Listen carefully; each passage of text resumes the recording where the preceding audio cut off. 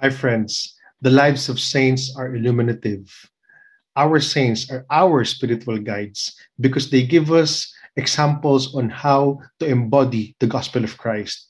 And embodying the gospel of Christ is not just in moments of happiness, joy, and glory, but also in moments of sadness, tribulation, and struggles. And when we say embodying the gospel of Christ, there's only one saint that comes to mind, the Blessed Virgin Mary, the holiest of all saints.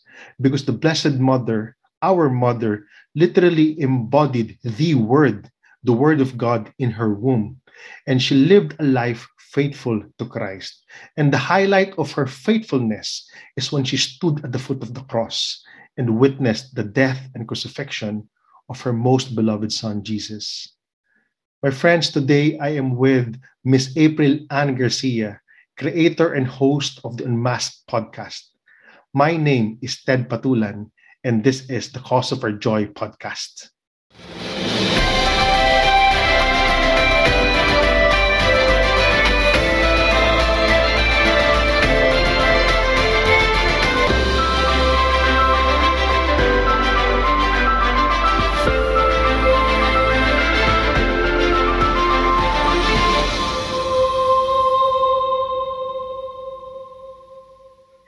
Hello, friends. Welcome to Cause of Our Joy podcast. Today, we will be talking about our Blessed Mother Mary and the saints.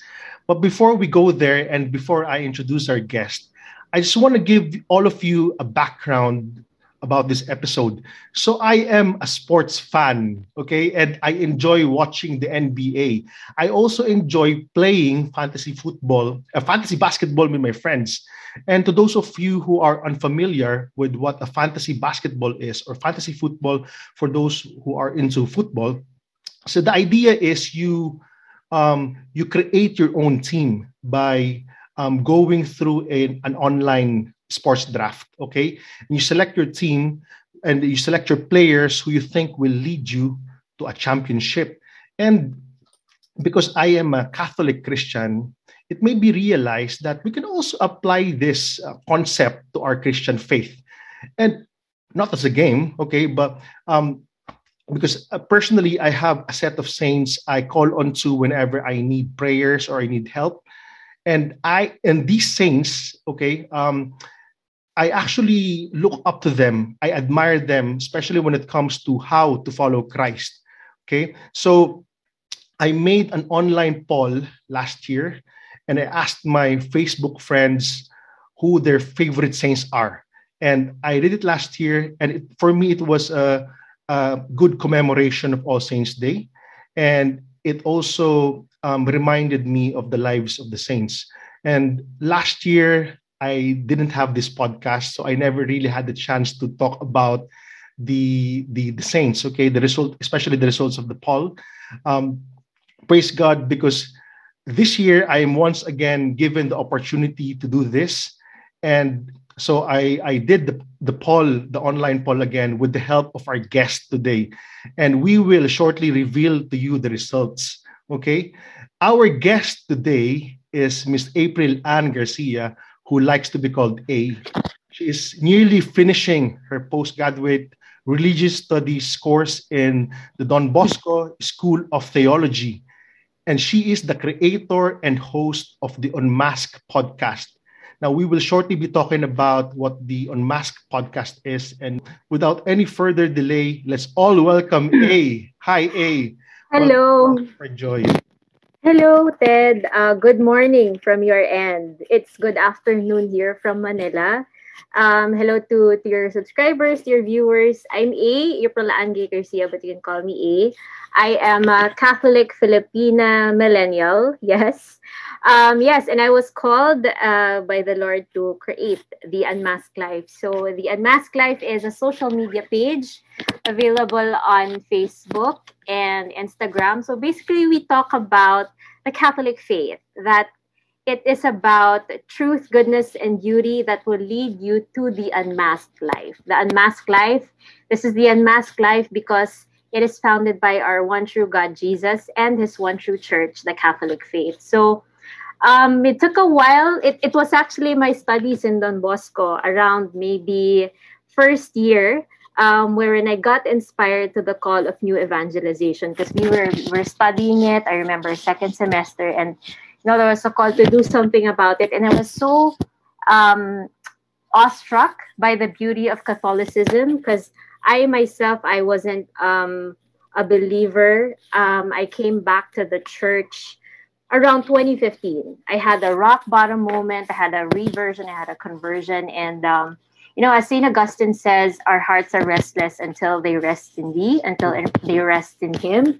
And it's very close to my heart. And eventually I came back home and, just had that fire to really spread the gospel, spread Catholicism, because it really leads us to the fullness of truth.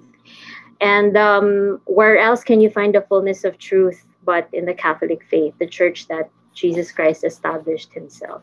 I guess that's about it for now. Yeah. Yes. You know what, friends? You should actually check out the Unmasked podcast because had so many awesome guests, and listening to their stories of conversion and going back home to the Catholic faith is Amen. really inspiring. Okay, shall we consecrate this episode to our Blessed Mother? Yes, let us do that.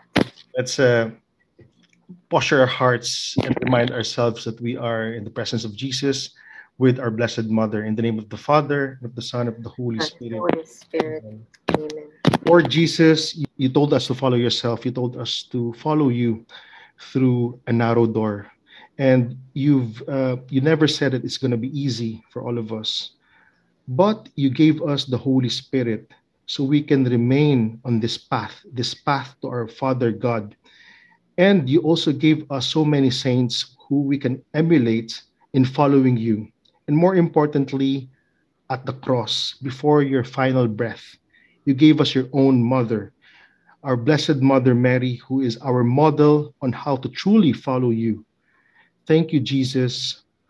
Mother Mary, our Blessed Mother, we offer to you this episode. May this inspire more people to live saintly lives and follow Christ. Come, Holy Spirit, come through the powerful intercession of our Blessed Mother Mary, your well-beloved spouse. Mary, Queen of all saints, pray for us. Pray for us. Of the Father, and of the Son, the Holy The Spirit. Father, of the Son, of the Holy Spirit. So, I'm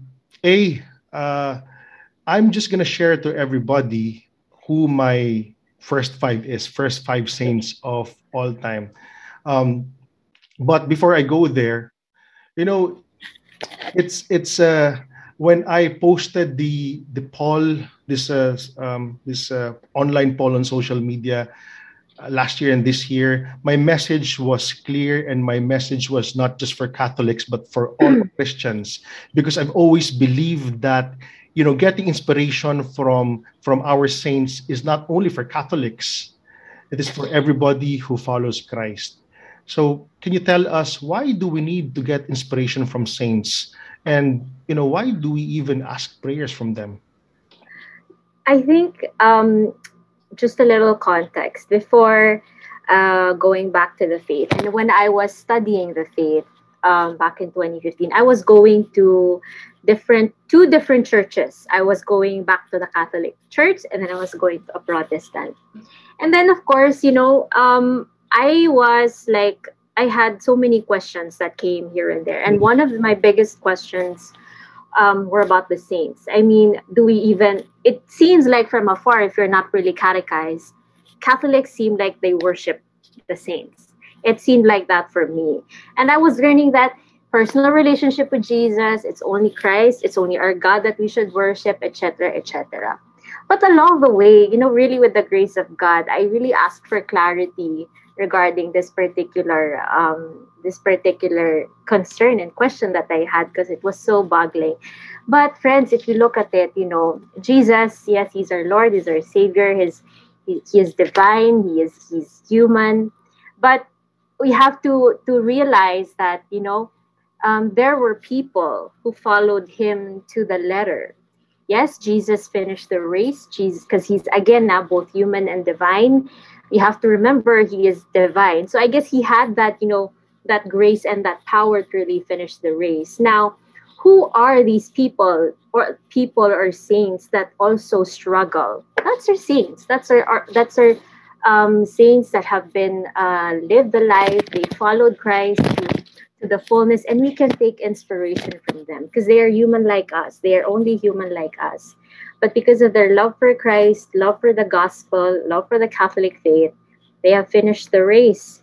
And the scripture says, to go to a holy person for prayers because they're already with Christ. They have the ability to listen to prayers. And I guess, one of the moments of aha for me, which I found in, hindi ko memorize yung verse. It's from 2 Peter 1:14, wherein it says, we become sharers of God's divine nature, right? So Amen. if we become sharers of divine nature, we are given, our saints, or even us, if we have already left the fullness of life, have that ability to also hear prayers. But it is the ability to hear prayers answering with the power of God. It is not the saints that grants our wishes or what. It's really God. It is really through his prayers, it is really God that has that ability, but he is just using the saints as his instruments, to lead us closer to him above all else. So it's and we have to remember, no, our faith is communal.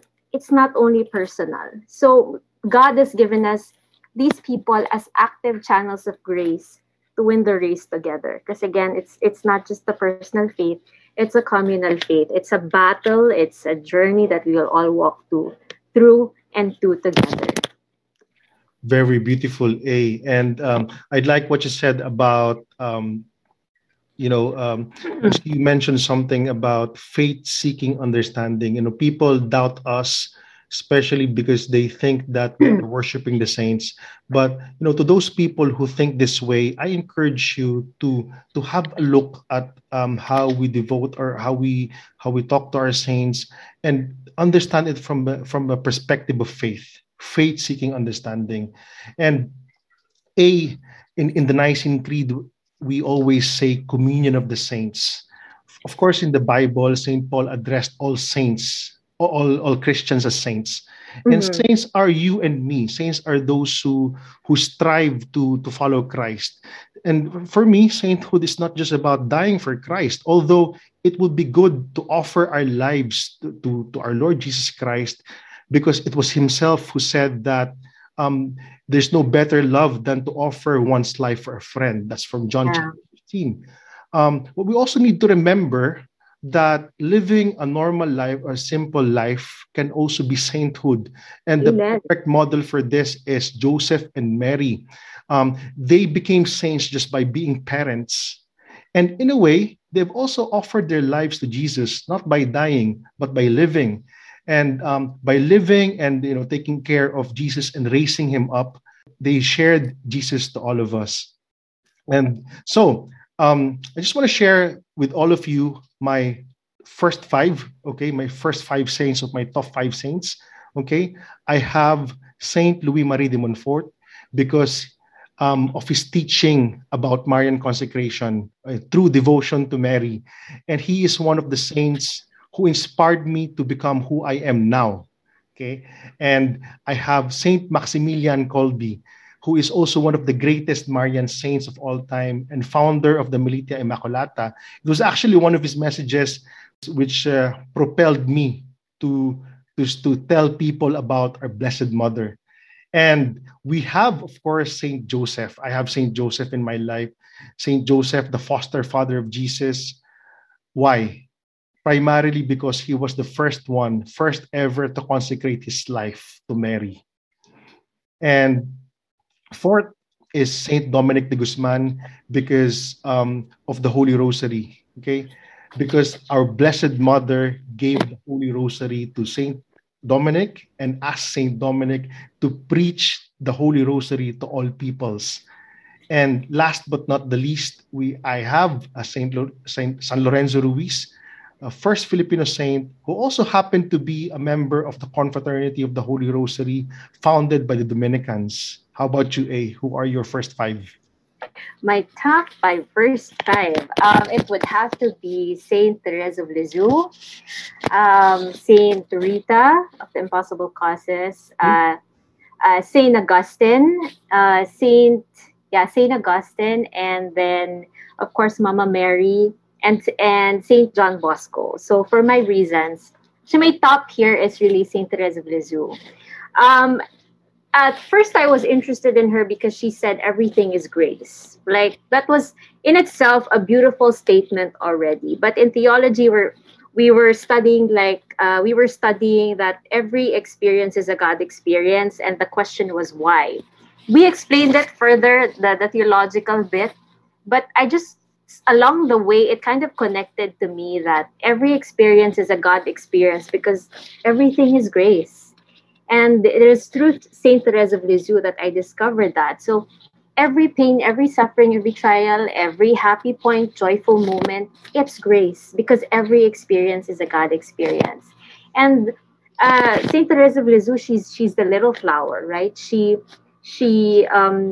taught that the little way that can bring us to sanctification. And I like that she is so humble, she is so meek, she is so naive, but she became a doctor of the church, one of the doctors of the church. And I'll talk about it a little later. So I was just really so impressed with her little ways. She became one of the doctors of the church. And parang for me, hashtag goals. And lalo na nito when we were when we were studying, when I was studying her for this podcast, she became even more close to me because she was also fighting a lung disease and I have lung problems. So wow, Lord, your provision is so great. So that's why I love her talaga. Saint Rita, I watched the movie of her and she went through like immense pain, immense suffering. She actually started as a married woman, but later on she entered in a convent, and she experienced much suffering. People died, her family died, but in the end she was able to enter into that convent, and her life was made possible even though it was so impossible already. So I pray to her I ask her to pray for me when things seem impossible. Next is Saint Augustine. I feel so close to him because of his conversion story of being a non-believer before, but then his mother, Saint Monica, prayed for his conversion, and I truly believe that my mother also prayed for my conversion. Amen. And there's just like that bond, that tie, and of course, as he said, our hearts are restless until he rests in thee. So I look up to him. I also look up to him for the theological side. It's hard to read his books, but I like reading about it. Diba? Very, very nosebleed. Saint John Bosco, of course, I got to know him because of studying at Don Bosco School of Theology, and he really has this love for the youth, you know. And as right now, there is a call for us people, you know, to bring back the youth to the church, bring back the youth to Christ. And I think he has a great mission of molding, you know, like me. I'm no one. I'm a no one, actually. I just had the heart and the desire to study theology at first, but along the way there was a call and mission. Hey, you should teach in the future, and hopefully with God's grace, I could do that. And I think Saint John Don Bosco, Father Bosco, has inspired me to do so along the way. And of course, our dear Mother Mary, no. At first, I had a very big problem with Our Lady, to be honest, because yun nga, when I reverted back to the church, I couldn't understand why Catholics have this. Why do they worship her? For me, at first, you know, looking at that, but you know. I think I had last two battles before really accepting the faith. It was the Eucharist and Mother Mary. Mother Mary was the second one, and I guess I remember even telling my mom, "Why are we praying the Rosary? It's not even biblical." I didn't, diba? To my head, I didn't know the theology of it. But when I further studied, the mysteries of the Rosary are in fact biblical. I'm praying a biblical prayer, in fact. And I think while the intellectual was being clarified already. Praise God, He was really leading me. I had an experience with Mother Mary. I remember, um, I slept in my car. This is a personal. I slept in my car because I was early for work. I was in the basement. It was dark, mga 5 a.m. Mhm. And then I remember having a bad dream. Like, alam mo yung parang bangungot na you cannot wake up. It's something like that. I was alone in my car. But in my dream, I was praying the Hail Mary. So it's like, Hail Mary, full of grace. Then, the Lord is with you. I suddenly woke up. Because I really couldn't, pag binabangungot yung person, you can't move eh. But I when I was praying that, and then I suddenly parang bigla akong nagising eh. The Lord is with you. Blessed are you among women. Blessed, Holy Mary, Mother of God. And then I suddenly nakikita ko na ulit yung brightness, yung nagigising na ako. And that was a miracle for me. And I think that was one of the turning points. Why I began to love our mother, because she really in fact leads us to Christ. The Lord is with you. In fact, the thing that I woke up in the Lord is with you with a Hail Mary prayer is like a great testimony how our mother helps us, to go to Christ. And it's not about her. She always leads us to Christ. That's it. I said a lot, but that's my top five. And it's a Ace. beautiful story, And one thing that we could take from that, my dear friends, is our Blessed Mother would always come to our rescue just by Yeah. mentioning her name, and even by saying a short Hail Mary, she would always be there for us. Now, we have a multitude of saints to choose from, and the saints we admire are different from one person to another because it depends on how the Holy Spirit speaks to all of us, and the Holy Spirit speaks to all of us uniquely and individually. For example, I admire so many Marian saints because of my Marian devotion, of my devotion to our Blessed Mother. Now, before we look into the results of this poll, I just want to say that the results are limited to mostly my friends and A's friends, okay? And Yep. most of them are Filipinos, so we can't really say that this reflects the top five of the entire Yeah. world, okay? But one thing I realized as I was going through them is these five or six things that we're going to be talking about soon are worldwide loved. Yeah. Okay, everybody knows them and everybody loves them. So um, I'm gonna start now. Okay, we will start from the bottom. Okay, so drum roll. Fifth place. Okay, so on our fifth place we have Mother Teresa. Okay, A. Okay. What can you say about Mother Teresa? Okay, I'll take it away. So, for Mother Teresa of Calcutta. So, I'm gonna read to you guys. You can just comment along the way. That I'm gonna read to you guys some excerpts. This is from the Vatican website. So, I like this quote by Mother Teresa. She says, "By blood, I'm Albanian. By citizenship, an Indian. By faith, I'm a Catholic nun. As to calling, I belong to the world. As to my heart, I belong entirely to the heart of Jesus." So, what a great quote. So, just some description about her. As we all know, no, she's a small of stature, but she has a rock-like faith. And the Lord has entrusted Mother Teresa of Calcutta in the mission of proclaiming God's thirsting love for humanity, especially to the poorest of the poor. And she's very famous for that, as we all know. She was filled with the light of Christ, on fire. She was really on fire with love for Him and the burning one desire of Christ, which she responded to quench His thirst for love and for souls. So, apart from that, she was the youngest in the family, Mhm. and then she actually didn't come from the what they call this, the convent or the sisterhood that she herself established, but she came from a previous convent before.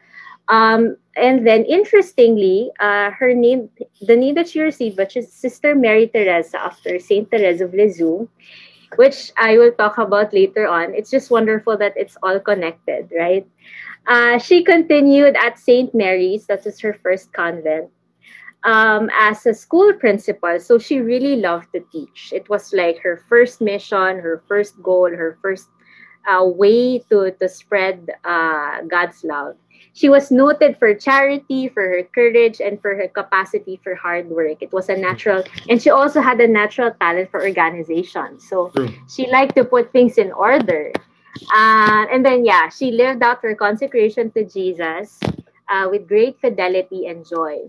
And then, just to also share why she started this congregation, she calls it like an inspiration within a call. Because I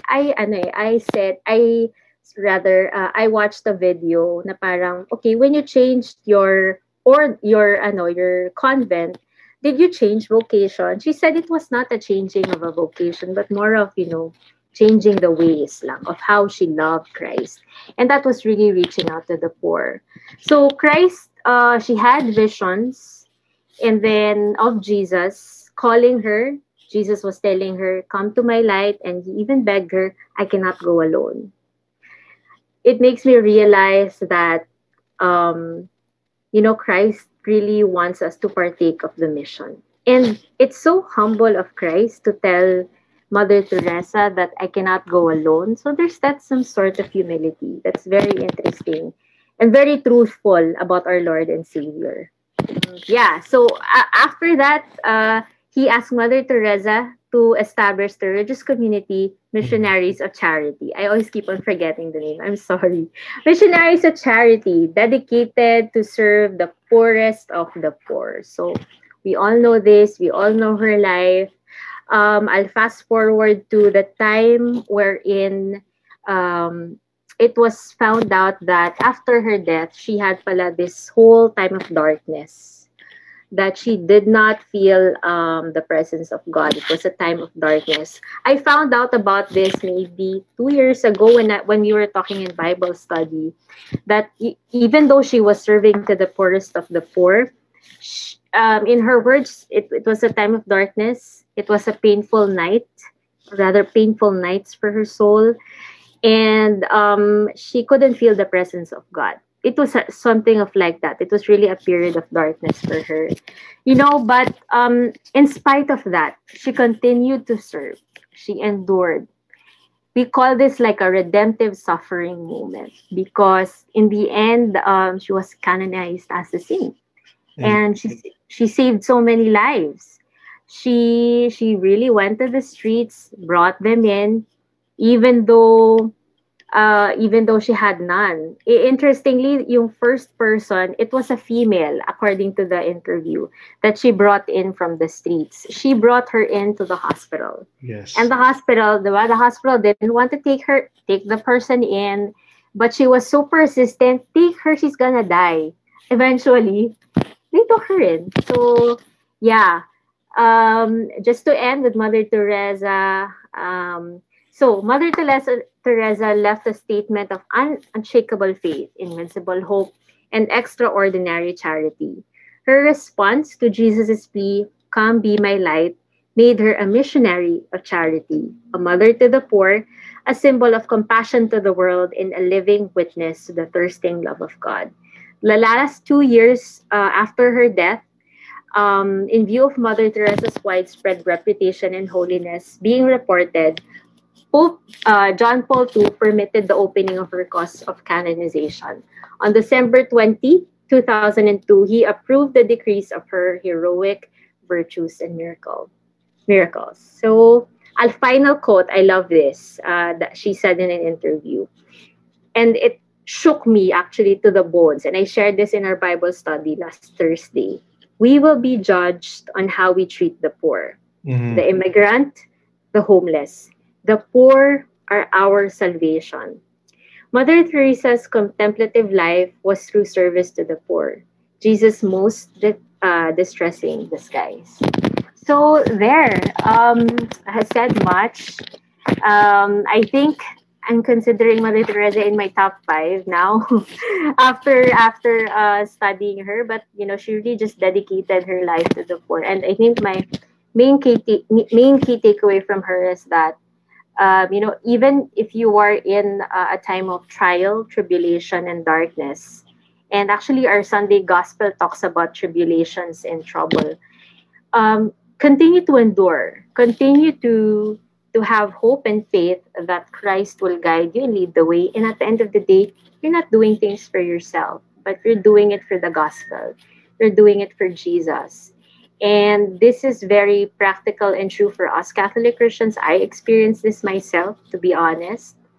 But the word of Christ really inspires me to go on. And I'm reminded that I too am very weak and cannot do it alone. So that's it for our top five. Mother Teresa of Calcutta. We also have to take note, that Mother Teresa is a saint who is known not just to Catholics but also to non-believers. Yeah. Humanitarian organizations outside the church actually recognize Mother Teresa as a mother, like you said, as a mother of charity, and they actually acknowledge her work of charity. You mentioned something about redemptive suffering, and this redemptive suffering is only talked about by Catholics, interestingly. And Yeah. but if you look at the lives of saints, in theology we have what we call a dark night of the soul. Okay, it's a in layman's term, we call it spiritual dryness. Okay, but there are two forms of spiritual dryness: spiritual dryness in the absence of prayer, and spiritual dryness in the or the dark night of the soul, which are experienced by our saints. Okay, the redemptive suffering. And the concept is this: okay, God is light. God is the source of light. And as we follow Christ, as we imitate His life, as we become like Mary, okay, we also have a share of this light. Okay, so we also have light in our lives. But the thing is, as we become closer to Christ, as we become closer to God, our light would fade because God is the source of light. Okay, Yeah. so this was experienced by Saint Bernadette Soubirous, Saint Therese of Lisieux, Padre Pio, and all the other saints who believed in suffering as a form of being part or sharers in the redemptive suffering of Christ. And this was actually a preaching of Saint Paul. Now, in our fourth spot, this is actually a surprise for me, because I think this saint should be on the top one. Oh, Okay. yeah. Top one. Okay. Yeah. So our fourth spot is Saint Joseph. Okay. Fourth place is Saint Joseph. And why why do I think he deserves to be on the top of the list? Okay. Because first of all, I'd like to thank Pope Francis for declaring a year of Saint Joseph, which by the way will end very soon. It will end this year on the 8th of December. Okay. We never had a year of Saint Joseph in our entire history, and I'm sure we will never have another year of Saint Joseph in our lifetime. There's no more quotes about say there's no quotes from about Saint Joseph that I could share, because as you are aware, Saint Joseph did not speak any word in the Bible, and yet there are so many things we could talk about Saint Joseph. This year alone is a witness to how many printer and pen inks were used to come up with so many devotional guides, teaching materials, and books about Saint Joseph. And I myself made a separate episode about Saint Joseph. And as we all know, Saint Joseph is the foster father of Jesus, but that is not his only identity. He is also heir to the throne of David. And we know this from Holy Scripture. In the Gospel of Matthew, in the genealogy of Matthew, Matthew identified Joseph as coming from the line of King David. So he came from a royal line, from the royal line of King David. And also, when the angel appeared to Saint Joseph to announce the pregnancy of Mary, the angel acknowledged Joseph as the son of David, confirming that he comes from the royal line of David. So if you ask me, do I think Saint Joseph knew then that he's a king, or he's coming from a royal line of David? Yes, I believe that Saint Joseph knew that he is a king, and this is what's so amazing about Saint Joseph, because despite being told by the angel that he came from the line, that he's a son of David, he remained a lowly and poor carpenter. He stayed a lowly and poor carpenter so he can protect Jesus. There's so many things I'd like to say about Saint Joseph, but this podcast episode that we're doing today is not enough to talk about Saint Joseph. But I just want to share a couple of my favorite titles of Saint Joseph. First is Saint Joseph is patron of families. Saint Joseph was the head of the Holy Family. He was able to provide food to Jesus and Mary despite their poverty. So Saint Joseph is a patron of families. He's a role model for fathers. So not just that, okay? And we see the family as a domestic church, okay? So when the Holy Family was exiled to Egypt, Saint Joseph provided protection to the Holy Family. And because that Holy Family was also a domestic church, this is the reason why we call Saint Joseph protector of the Holy Church. Have you got anything else to add? Saint Joseph, I honestly only have the appreciation for him this year because Pope Francis opened that this is a year of Saint Joseph, and we got to have the consecration to Saint Joseph. I need to redo mine because I think I've only finished half of it, not in full. So I have to redo mine.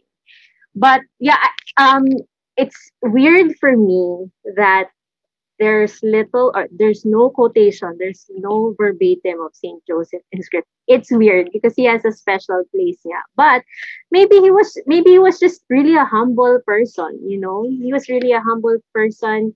He was a strong father, and he is a great example, he is the great example for Catholics, for father Catholics to be, or even existing Catholic fathers to really take inspiration from. And I love that he's a protector of our church. It's fitting because he's very masculine. He protected Jesus, protected Mary. It's really, really only fitting. And it's a great direction for the Catholic Church, really, because I really don't know so much about Saint Joseph, only just now. And it's great that there's that equal importance. Oh, I want to add, I watched the video for Saint Joseph. I'm not sure if we're gonna talk about it later, but he is the protodulia. This is a new thing that I just heard because that we will talk on later, but it's veneration to Saint Joseph. It's quite new to me, to be honest, because I only know the other ones. But yeah, that's it for me for Saint Joseph. Thank you. A spoiler alert. Yes, we will be talking about Saint Joseph again later and our Blessed Mother. Now, moving on to our third place, okay? So we have Saint Francis of Assisi. Now, I must admit it's a challenge for me because I don't really know much about our dear Saint Francis. And this is because I'm more of a Dominic guy, Saint Dominic guy. And this is my shortcoming, okay? Because Saint Francis is a totally awesome saint, okay? One of my realizations as I was going through the top 5 list, these top 5 lists are well loved not only by Catholics but also for those who don't believe in God. And Saint Francis is loved by everybody. And why is that? Because Saint Francis embraced poverty. Okay, he came from a rich and noble family, and even before his conversion, as a young, as a teenager, as a young gentleman, he never failed to give alms to the poor. There were 2 tragic events in his life. He was imprisoned and he was sick for a long time. Okay, and during these two tragic events, he was able to focus on his interior life. Okay, um, and as he was focusing on his interior life, he he eventually converted and he focused on his relationship with God. So when he recovered and when he regained his health back again, he fully embraced poverty. Okay, he was known to swap clothes with the poor. He hugged Wow. and kissed the source of lepers. He Wow. he lived and begged for money with beggars. In the letter Wow. of Saint James, it is said that faith without action is dead. Saint Francis is a man who acted on his faith. Okay, and all of this happened in the 13th century, and 13th century was a time of a growing sense of materialism in the entire world, and people were more into material things, and they were really forgetting to go to church or neglecting their faith. Aside from that, there was also issues of corruption in the church. Okay, so by his vow of poverty, he inspired Christians to believe in the Catholic Church once again. Okay, Wow. so there were many people who followed Saint Francis, and they were encouraged to live the life of Saint Francis. And this is how eventually he found the Franciscan order. And one of his first female followers, Saint Clare of Assisi, founded the Order of Poor Ladies. Okay, so Saint Francis of Assisi is a patron of stowaways, and he's also a patron of animals. I didn't know that. Okay, Dude. tradition says that he was able to speak and pray for animals. So Saint Francis is a very awesome saint. This is one of the reasons why he is well known, because he was able to radically follow Christ. And when the people ask him which of all the virtues is most agreeable to God, he answered, "Poverty is the way to salvation, the nurse of humility, and the root of perfection. Its fruits are hidden, but they multiply themselves in infinite ways." Wow. It's very closely linked to Mother Teresa, isn't it? Yes, I know. The embracing of poverty. Now, here's the thing, okay? In our Yeah. second place, there's a tie, okay? There are two saints who are sharing the second spot, okay? A, can you please tell us about our dear Saint Therese of Lisieux? Yes. So top two. So yun nga, we have a tie later on, but I'll talk about my favorite saint. Sorry, may be biased, but she's really my favorite saint, Saint Therese of Lisieux. So my references for Saint Therese of Lisieux, Lives of the Saints. If you want to check that out, and Heaven Help Us. So these are good references. Ano lang, short. So I'll be reading. For this, for plugging these books. Yes. Ano lang, it's good Catholic reading. So I'll read from this and I'll read from my notes there. So Saint Therese of Lisieux, she's actually the patron saint for missionaries and also the patron saint for tuberculosis. So grabe, powerful that she has, so many patron saints to be about. Her feast day is on October 1. I celebrated that day for her as well. So she was the youngest of 5 sisters, but they were all 9. But she was also the weakest. I mean, when she was born into this world, the doctors feared for her life that she was not going to survive. But with the grace of God, she did. But in her early age, it was hard for her. So there was a nurse caring for her in her early age. She was the baby of the family. She was very beautiful. She was blonde. She was affectionate, stubborn, alarmingly precocious. She was very bubbly, and she had a great smile. And she was the favorite, quote unquote, of her father. Sorry, I forgot to tell her. Her original name is Marie Francoise Therese Martin. So, um, She was born into a big home nga, and also her parents were very faithful. But she also experienced pain and suffering. And her second most painful suffering was when her mother died. So, because she really had that much love and care for her mother, but she died along the way.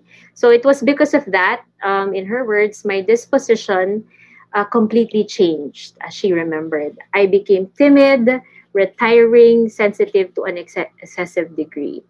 During her school life, it was said that she found some of her classes bored or boring, but she loved the catechism, she loved history, she loved science, but the rest, spelling, mathematics, she didn't like it too much. Okay, so what was her moving forward? So why did she want to become a nun, right?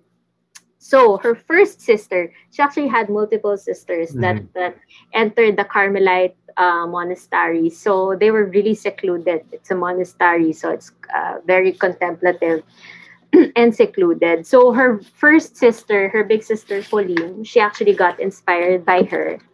Um, and Pauline nga lang was like her second mother, so she found it a little devastating as well. But along the way, she had that, serious um, longing already to be part of the Carmelite monastery. But interestingly, Therese was only 10 years old, 10 or 9 years old. She already had that. And she was persistent to enter the Carmelite monastery, but Yes. she wasn't really allowed. And mind you nga, 'di ba, she's very makulit, pasaway, and very persistent. But here, when Therese was about 14, her eldest sister entered nga into the Carmelite convent, but then another sister shortly followed. What I love about it is that her father was understandable about her goal and passion, but of course also upset because favorite siya eh, siya yung bunso. But interestingly, pumunta pa sila ng Rome to meet the Holy Father, Pope Leo XIII, to Yes. really hear her plea because she wanted to enter the Carmelite convent. And she was very, very persistent. And after her persistent entreaties, she won her case and was told when she completed her 15th year, she could finally enter the Carmelite novitiate at Lisieux. So that memorable day was April 9, 1888. So there, she was part of the Carmelite convent. It was a rigorous routine, prayer, meditation, etc. And during all those years that she had in the convent, she never lost sight of her purpose in life. Mhm. And her purpose in life, I failed to mention, was that it was the call for glory, but not her glory, but for God's glory. And at a very young age, no, she had that um, wideness. She had that enlightenment. When I was 10 years old, I didn't have that kind of Me enlightenment. But too. her maturity, her wisdom was really beyond her age, and that's very, very beautiful. During her whole stay at that secluded convent, Therese was obtrusively developing her little way to sanctity, which she is known for right now. So the little way to sanctity is basically finding holiness in the little things. Mhm. Finding holiness in the little things that you will do on the day-to-day basis. Because in these little ways, you will be sanctified. And you will only do that if you offer it up to God, you lift it up to Him. So that was the little way. And I really love that because sometimes, as Catholics, as Christians, we kind of think that we can only bring glory to God if we do something, very big or, very out of this world. Go As on some mission. go on mission, maybe exactly. But I love the theology of Saint Therese of Lisieux that just look at your life right now. You can find holiness, and admittedly, this is a struggle for myself as well. I struggle with this, most especially on the practical side at day-to-day work, no? You can be ticked off with people, Yes. diba? But Yeah, I'm reminded, and I thank God through Saint Teresa of Lisieux that hey, even in your holy ways, you have to bring it. Even in your little ways, you have to bring it to God. Scripture tells us that also in Colossians. She endured hardships, of course, hardships in the convent, and then fast forward to to her years of her final years. So on April 3, 1896 rather, she coughed up blood. So this was the time na she was diagnosed with Mm-hmm. tuberculosis. And she actually didn't tell her mother superiors at first. Eventually, she did. But according to some articles and this one that I read, she wasn't, what do you call this? She refused some treatments. Like it was refused there. She refused some treatments and just really endured the pain and suffering. She really endured it. Um, there. She died at age 24. So very, very young, a very young saint. And she is a doctor, one of the doctors of her church. She's one of the youngest doctors of her church because of the little ways. Shortly after her death, her own sisters would ask her questions, realizing her unusual sanctity. They asked if she feared eternal punishment. And what did she say? Little children are not damned. She was heard to say prior to her death, I will spend my heaven doing good on earth.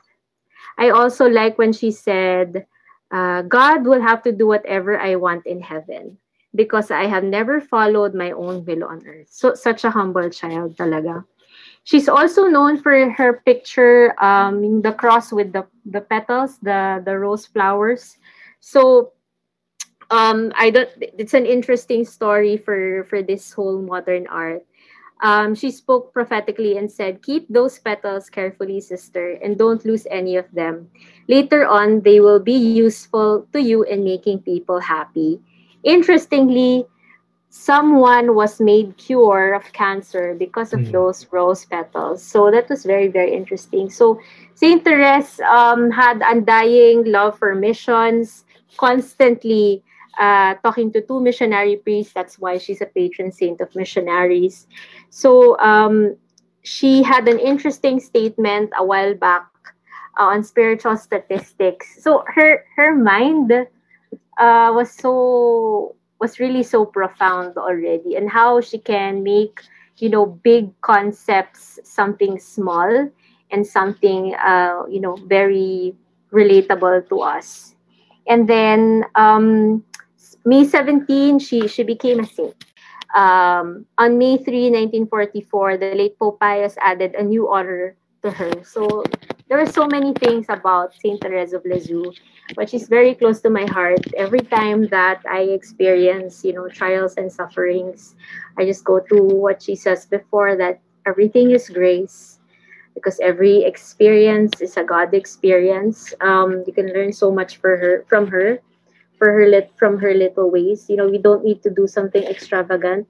Just look at our daily lives, and our daily lives will really lead us to Christ. Anything you wanna say, Ted?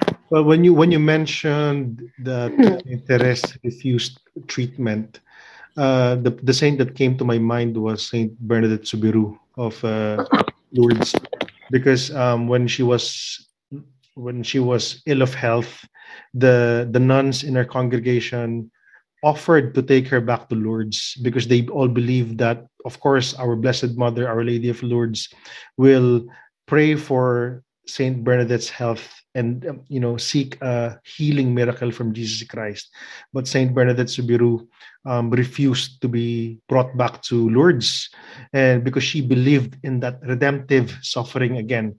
The other saint in second place, of course, how can I forget this saint? Okay, is Saint Pio of Pietrelcina, or more commonly known as Padre Pio. Okay, Padre Pio is one of the greatest contemporary saints. His name is Francesco Forione, and he is a Capuchin friar. He loved to pray and go to mass. And as a young boy, he started seeing visions as early as 5 years old. He's known to be able to talk to his guardian angel. And when he became a priest, his masses would last several hours because of his periods of contemplation during mass. And in our present day and age, people would always complain if the mass is too long, if the homily is too long. But when during Padre Pio's time, people would actually stay at mass, even Wow. if the mass would take several hours, because whenever Padre Pio would pause in a moment of contemplation and reflection in between what he's saying, okay, they knew that something bigger is happening, and that they knew that Padre Pio is actually with Christ. So they were just there, okay, and Padre Pio, when he was asked to shorten his mass, he said he'd like to do it, but he just can't do it because he's with Christ. Padre Pio loved to pray the rosary, and he prayed the rosary so many times. When he was asked what legacy he would like to leave, he said, "My legacy is my child, the rosary." Okay. Wow. So the parishioners saw Padre Pio as a very pious man with so many spiritual gifts, including miracles. Many people came to Padre Pio for spiritual blessing, for healing, and for confession.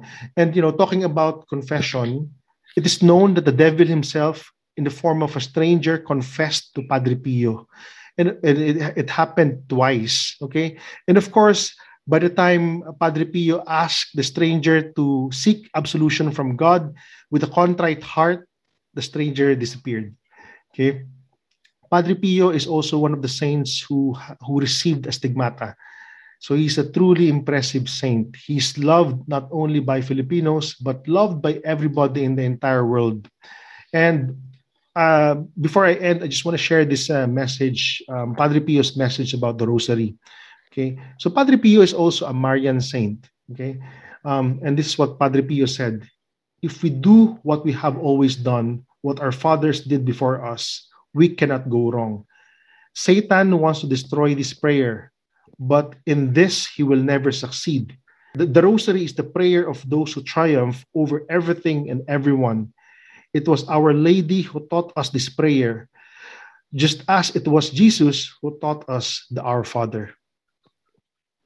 So, would you like to add anything about Padre Pio? Eh? Padre Pio. I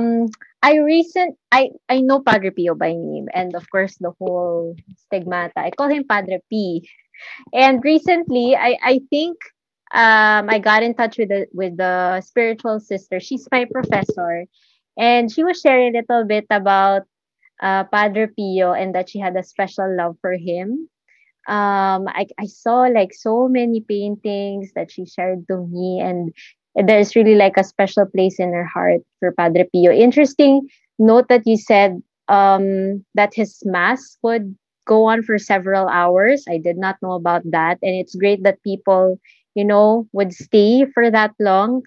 I guess he was a very, very powerful preacher, a very, very powerful priest, and I'm very keen to knowing him more also. So thank you for sharing about Padre P.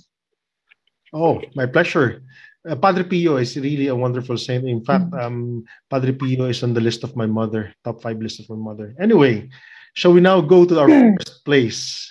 And the first place is no other than Pope John Paul II. Yes, Okay, tell us why, please. PJP2. The great PJP. Ako lang yung great na nagsabi. But for me, he's great. The great Saint PJP2. I agree. Saint John Paul II. Also known as Carl Joseph Wojtyła, as his first name, original name. Born in Poland. And he also experienced much suffering from a very young age. He lost his mother. He lost his father. He even lost his older brother before turning 21. So imagine the loss, the pain, and suffering that he experienced. I'll go through some quotes that he mentioned that would kind of describe the stages of his life. So as he said, during his early days, I had not yet made my first Holy Communion when I lost my mother. I was barely 9 years old.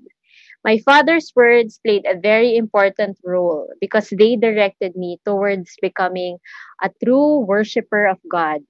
After her death and later the death of my older brother rather, I was left alone with my father. Again, a deeply religious man who was really able to lead him to worship Christ. And I like this one. He said, his example was in a way my first seminary, kind of domestic seminary. So his father really lived a holy life that led him towards a great mission, a great vocation rather.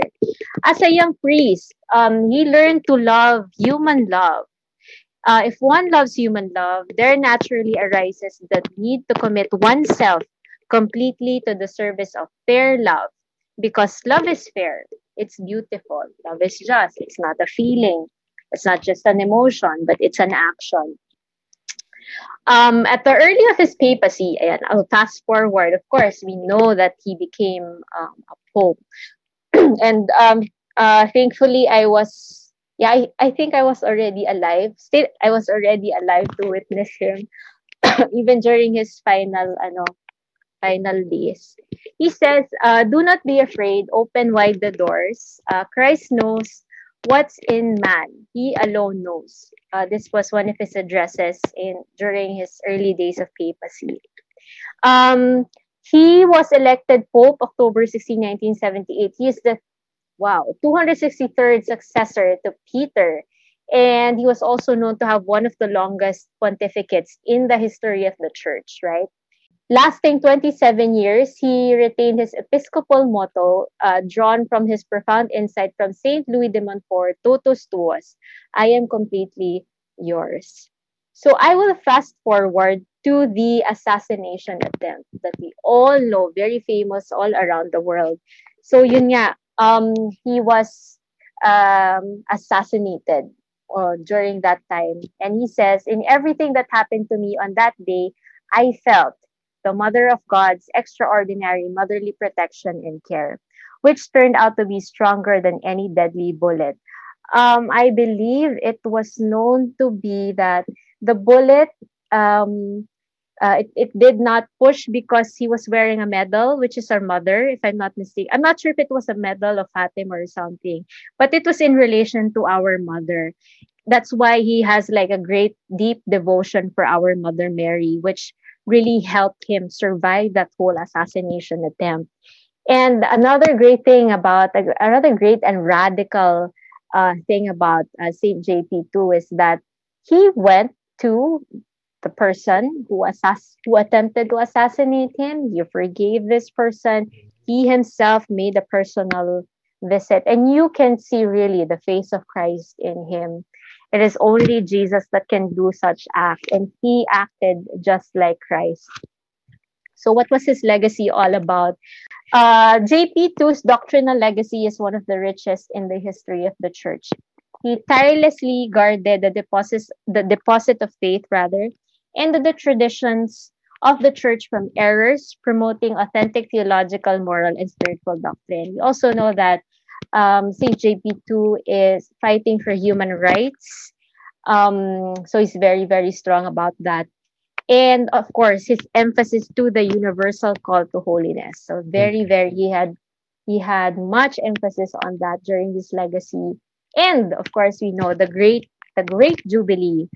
Throughout his pontificate, Pope JP2 guided and prayed for the church to celebrate the Great Jubilee, a celebration of the mercy of God and forgiveness, which began with the opening of the Holy Door of St. Peter's Basilica. So we're very familiar about this. It was a great pilgrimage for everyone who is living the Christian life.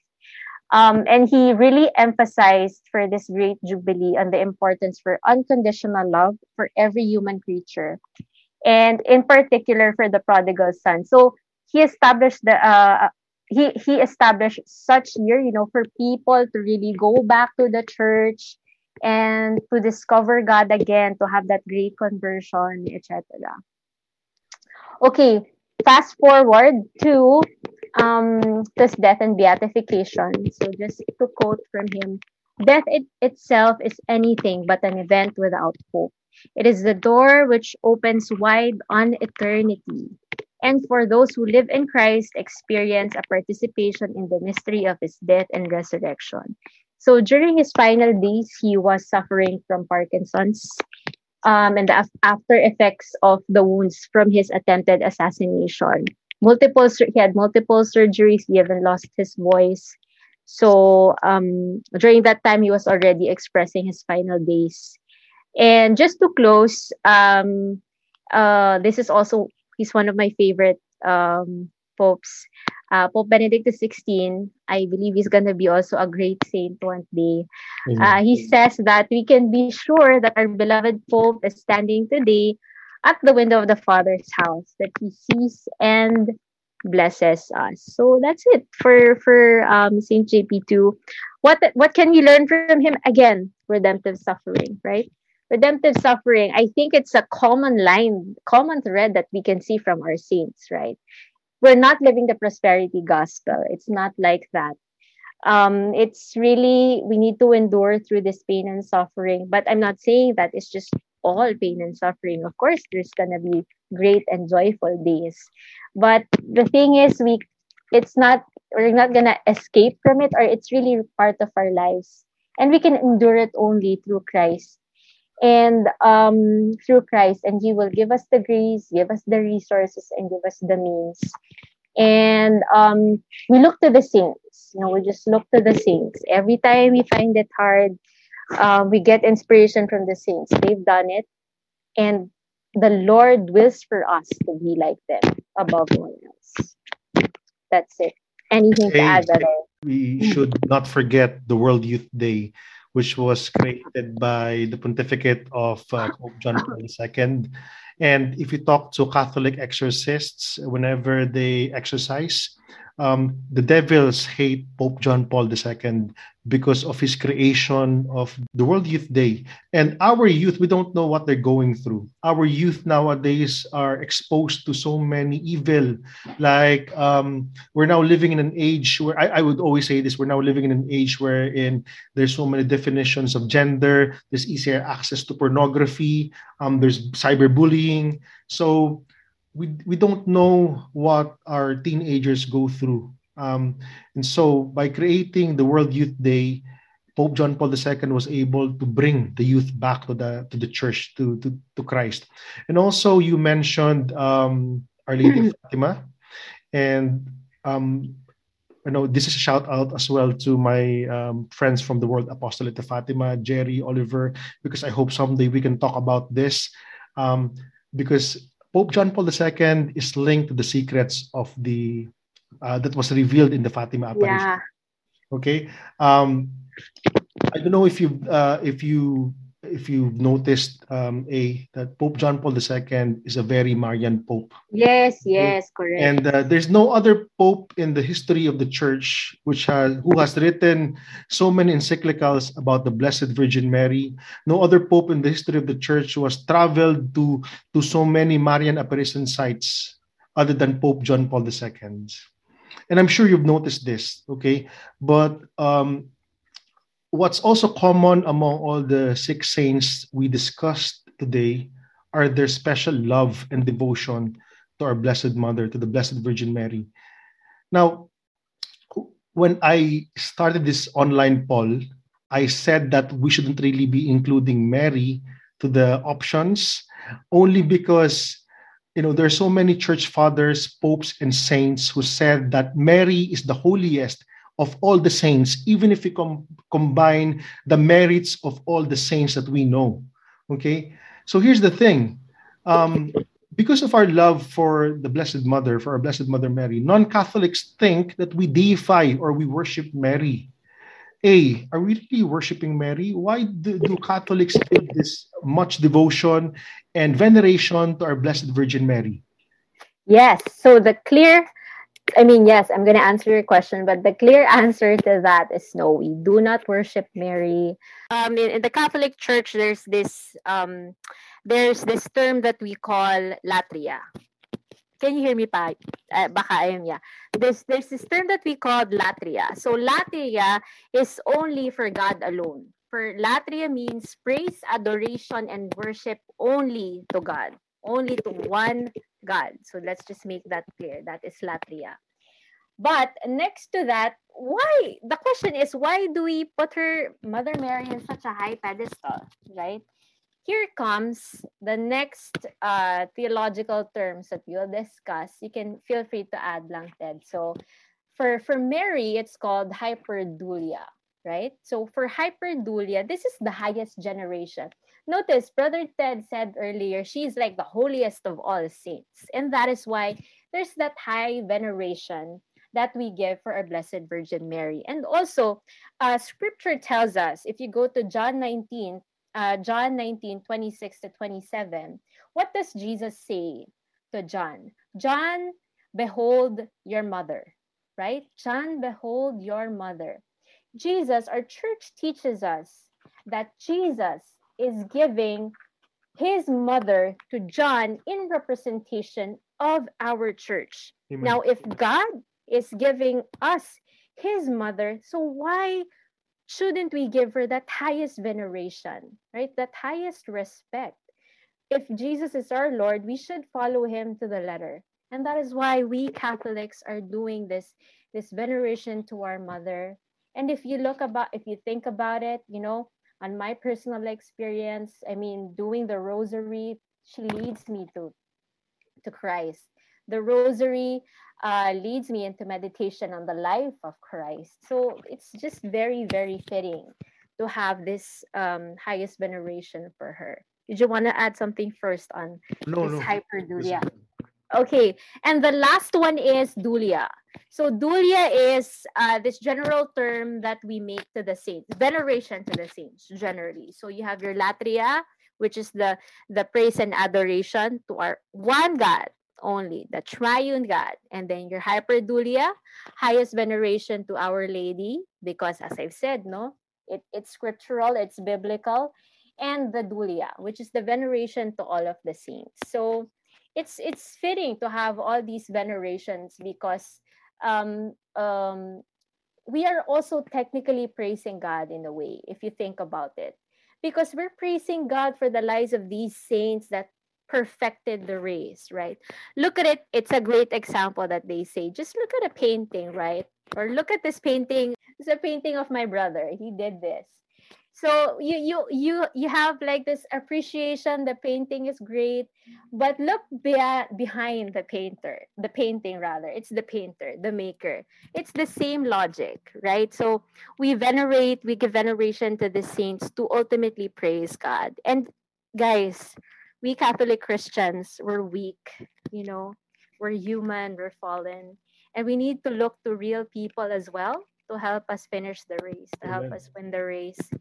And it does not this full hyperdulia dulia does not take away from God's divinity. God is not insecure. God is all powerful. He's the Alpha and the Omega. He's omniscient, omnipotent, omnipresent. He has that great power. He's not going to be insecure if we have this veneration. In fact, we're worshiping him even more. And I guess a last one more last term that I recently learned is protodulia, and then this is for Saint Joseph, the veneration to Saint Joseph. I guess I'm not quite sure if this is like a long time ago, but I've only heard about this year because maybe we've opened up the year of Saint Joseph. So this is veneration to Saint Joseph. So there, I hope you've learned something, guys, about this whole latria, hyperdulia, dulia, just to have like that clear distinction and definition. And again, it all points to God, and it all points to the fact that this faith is communal, right? This faith is, we're in this together. It's not just personal. So yeah. Thank you very much, A. So just to summarize, my dear friend, so latria is worship to God and to God alone. Okay, and we have hyperdulia, which is a veneration given to our Blessed Mother because she is the Theotokos, the Mother of God. And below the hyperdulia, we have protodulia, who is Saint Joseph, the veneration we give to Saint Joseph because of the fact that he is the foster father of Jesus and he is the spouse of our Blessed Mother. And the veneration we give to saints is Dulia. Okay. Thank you very much for sharing your knowledge and your precious time with us. Friends, my dear friends, if you'd like to hear more from I do encourage you to follow and subscribe to the Unmasked podcast. How could we find your podcast and your social media account?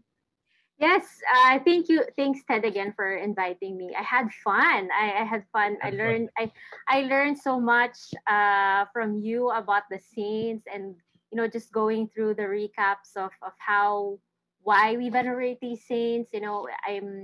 It's a good learning experience once again. So thank you so much. And this is really all for the glory of God, and this would be the cause of our joy, so to speak. So friends, like or follow us at The Unmasked Life. It's on Facebook and Instagram. We also have a podcast. It's called Your Story Unmasked. It's on Facebook and Instagram as well. For this specific podcast, we talk to converts.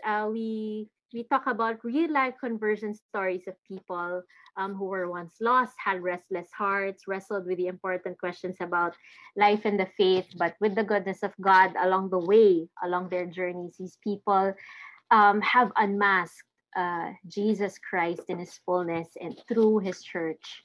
So yeah, we don't have new episodes yet. I'm very sorry, but we will have them soon. So just catch our old past episodes. We have former Protestants, former non-believers, former witch occult who became a Catholic. Very, very interesting stuff. Again, all for the glory of God. There. Thank you, Ted. And of course, my dear friends, I will be sharing with all of you the links on how we could find her social media account. And I'd like to end this episode by taking a few words from the book, The Compact History of the Catholic Church by Dr. Alan Schreck. Okay, and so Dr. Alan Schreck said, "The saints of the church and the admirable example of so many popes, consecrated women, martyrs, bishops, and even children and young people who have given their lives to God inspire and show us the true nature of the church, a holy nation, a people set apart or consecrated for God." My dear friends, when we talk about people consecrated to God, we are talking about people who follow Christ. It is you and me, the disciples of Christ, the disciples who follow Christ even to this day and age. The followers of Christ are Christians, all of us. And the model of following Christ is our Blessed Mother Mary, because when she heard the word of God, she acted on it. Amen. The word of God and acting on the word of God is what Christianity is all about. Thank you very much. Amen. Us with the Hail Mary, please. Okay. Let us remember that we are the most holy presence of the Lord, Father, Son, Holy Spirit. Amen. Hail Mary, full of grace, the Lord is with thee. Blessed art thou among women, and blessed is the fruit of thy womb, Jesus. Holy Mary, Mother of God, pray for us sinners, now and at the hour of our death. Amen. In the name of the Father, and of the Son, and of the Holy Spirit. Amen. Thank you very much, and thank you very much to all of you. Again, don't ever forget, God loves you. Jesus loves you. Mary, our Blessed Mother, loves you. God bless. Amen. God bless, guys. Thank you for listening. If you have been blessed with this episode, please click the subscribe button. Ave Maria.